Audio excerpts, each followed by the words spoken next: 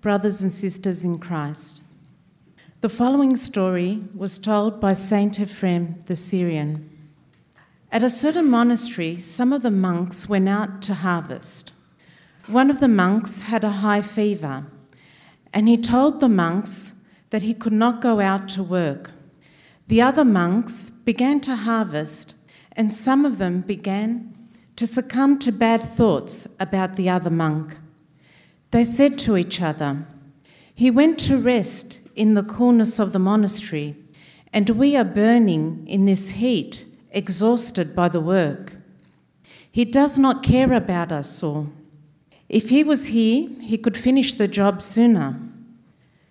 So they ordered one of the monks to go back to the monastery and to tell the monk with the fever to get up immediately and to come to help them. "Non evloyimeno," responded the monk. He went to the sick monk and said, "Father, the monks who are harvesting sent me to find out how you are, because they are concerned about your health. They keep on talking about you and are wondering how you are. Look, they are saying, we are healthy and can work, whereas you are suffering and can't even get up from the bed." The sick monk was moved to tears and said, "What hearts they have! They are angels to think like that while they are working so hard in the heat. I will get up and go to help them."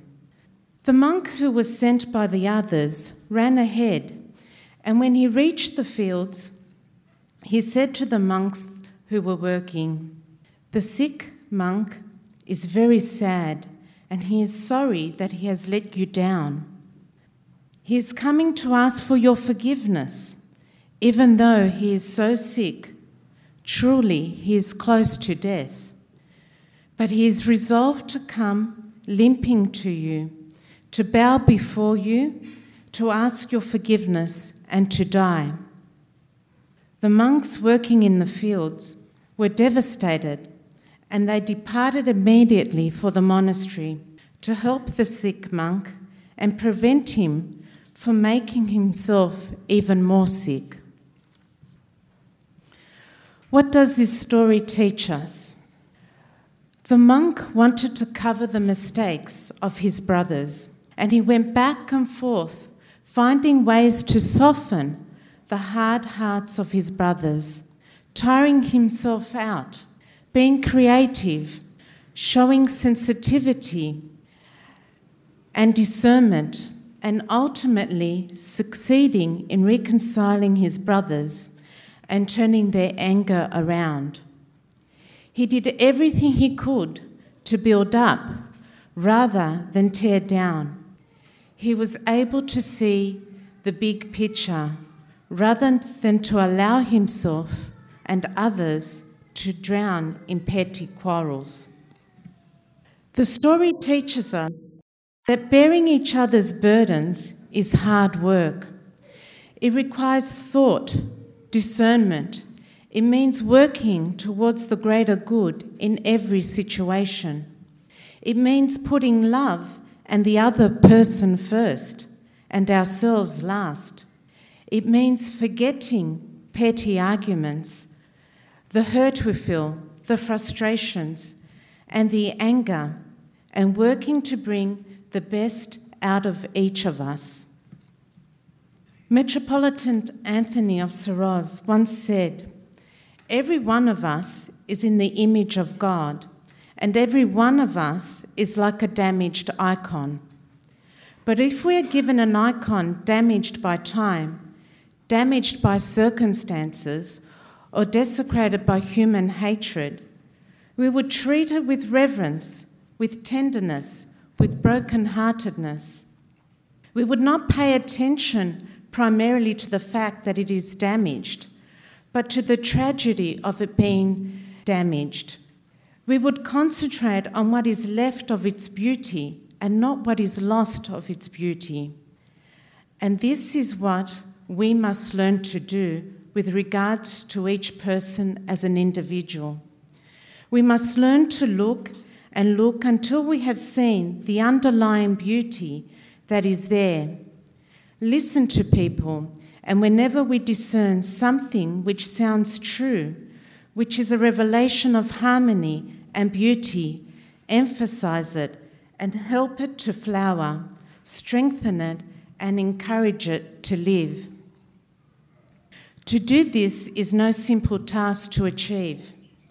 It requires humility, and it presupposes a life actively working to follow the teachings of Christ and to live a life in Christ.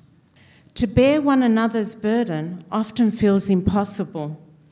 Often, humanly speaking, the burdens we are called to carry are impossible. But what is impossible for man is possible with God.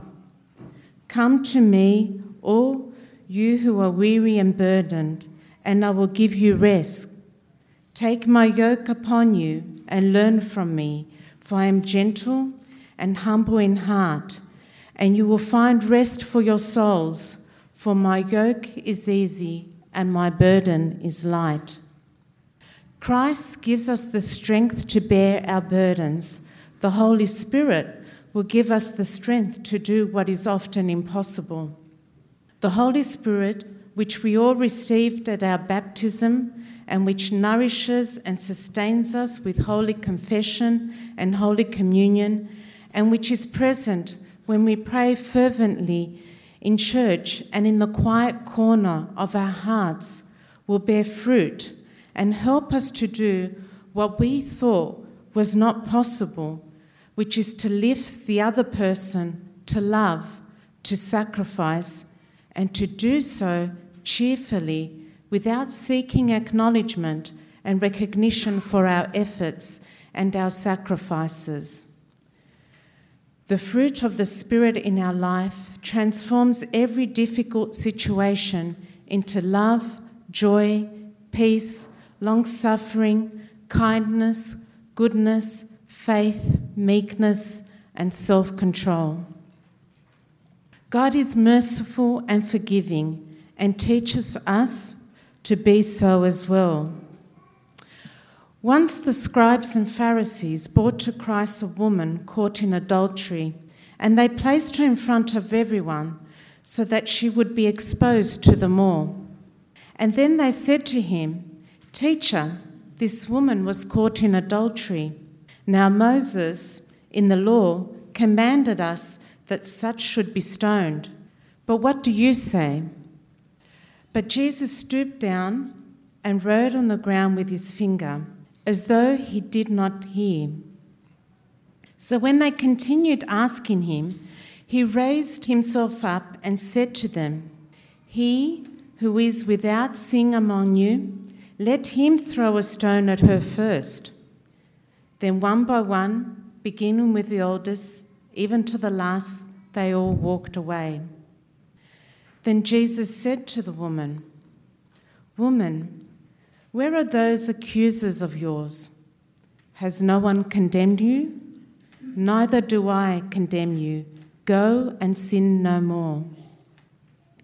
So with this woman who was exposed so publicly for her sins, Jesus showed love and compassion, guiding her to repentance and instructing her to sin no more.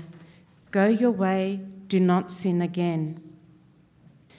It is important for us to recognize that we have all sinned, and no matter what sins we have done, in a sense, we are all like that fallen woman, and the Lord continuously bears our burdens and forgives us again and again. He is merciful to us, to all of us. He does not abandon us, but is there next to us, forgives us and raises us up in the same way, instructing us to avoid sin for our own good. How can we not do the same with our brothers and sisters? We are called to give the same mercy that God gives to those around us. If we always remember that we have sins and downfalls, then we are more likely to understand the person with the burdens. We will be able to show compassion and understanding through Christ's gifts of love, meekness, and humility. We are called to recognize his generous mercy and to bear witness to his compassion in our lives. There is a clear connection between our love for God and our love for others. We cannot claim to love God and not behave in a loving manner towards others. As we grow in our ability to love in an unselfish way, we become more sensitive to God's love for us. As we deepen our ability to forgive, we become more conscious of God's forgiveness of our sins. God's love for us should be reflected through us to those around us, who then feel support and understanding. This helps to soften the heart of those suffering and can result in the healing of their weaknesses. Through this, the burden and expression of sin is borne by the other and may lead those who have fallen to salvation in Christ through repentance. This is how Christ's love is fulfilled, since Christ's love embraces and saves all of humanity. An Orthodox commentary on this passage highlights that St. Paul identified as a significant problem in the church in Galatia the tendency for Christians to have contempt for others and hardness of hearts, especially when someone had fallen into sin.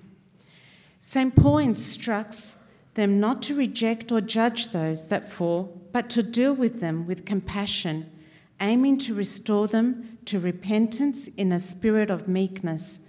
For it is easy for pride to creep into the heart as we look down upon others, and we too may fall to the same sin. St. John Chrysostom advises that we should question our motives for correcting and always remember Jesus' teaching about trying to remove the speck in our brother or sister's eye while we have a plank or a beam in our eye. He also tells us that since it is impossible for man to be without failings, then we should not scrutinize severely the offences of others, but to bear their failings, that our own failings may in turn be borne by others.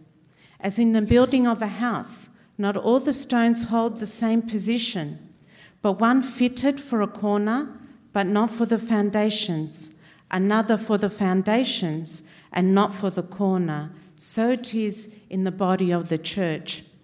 The one member bears with the other, and we do not require everything from each, but that each contributes in common, constitutes both the body and the building. And the blessed Theophylact points out that when we rebuke others, we often do so to justify our own passions, and often out of love of power. So therefore, we need to scrutinize our motives and to carefully weigh our actions and motives. He points out that the Pharisee criticized the publican tax collector, but the publican criticized himself.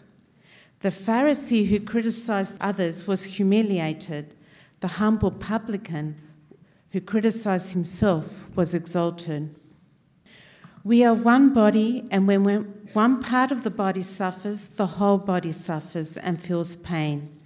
We all stagger under our own burdens at times and need help carrying them. A beautiful example of bearing one's burdens is the 4 men in the Bible who carried their friend who was paralyzed to be healed by Jesus. They labored hard to get their friend into the Lord's presence. They did not complain about the wait. They did not give up when there were obstacles. They went to the extent of climbing to the roof and removing tiles to lower him in front of the Lord. These men had love, faith, perseverance, and they were able to bear their friend's weakness and need and to ensure that he was brought to the Lord. Another example is the behaviour of deer, which is recounted by one of the fathers of the church. It is reported that when deer either wander in their herds or when they are swimming to reach a destination, that they support the burdens of their heads on each other in such a way that one takes the lead and the others follow, resting their heads upon the deer in front of them in succession to the very end of the herd.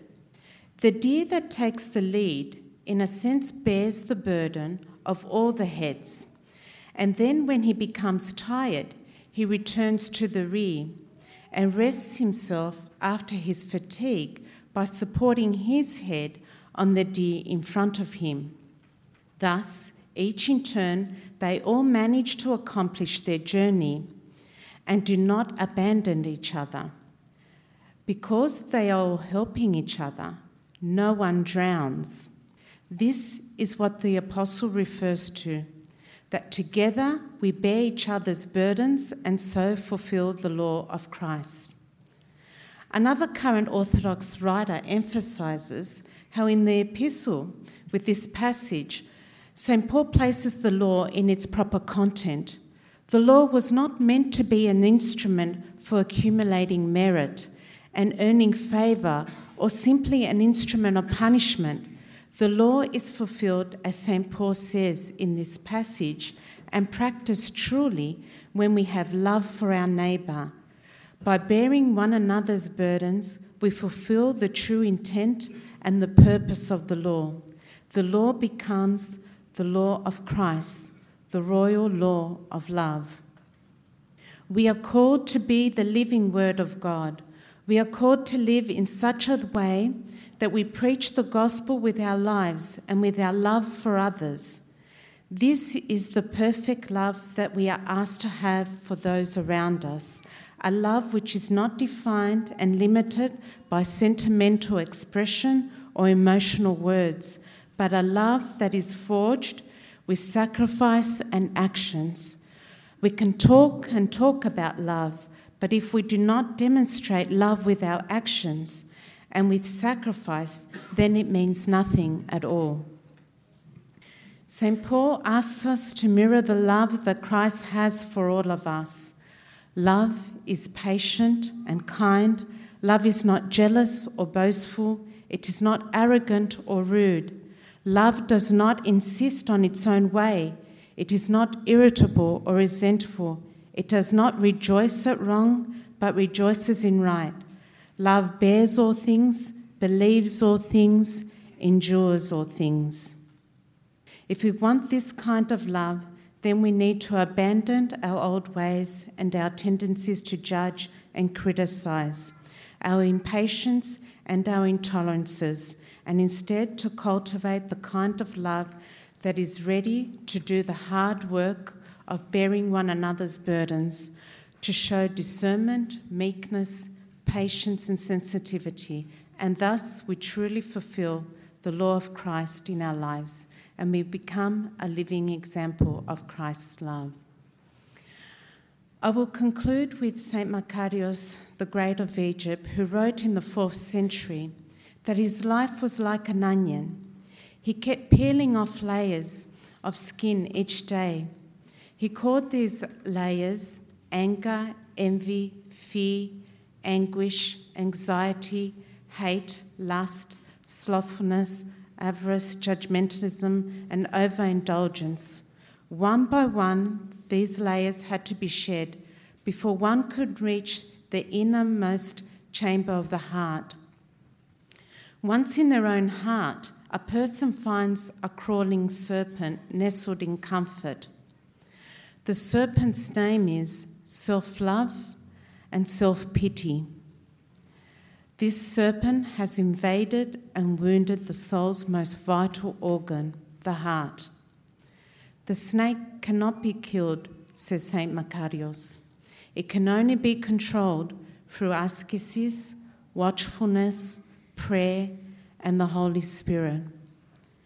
St. Macarius was so busy shedding the many layers of sin from his life, so busy coping with the snake of self-love and self-pity in his heart that he had no time to criticize the sins of others. All he could say was, "God, be merciful to me, a sinner."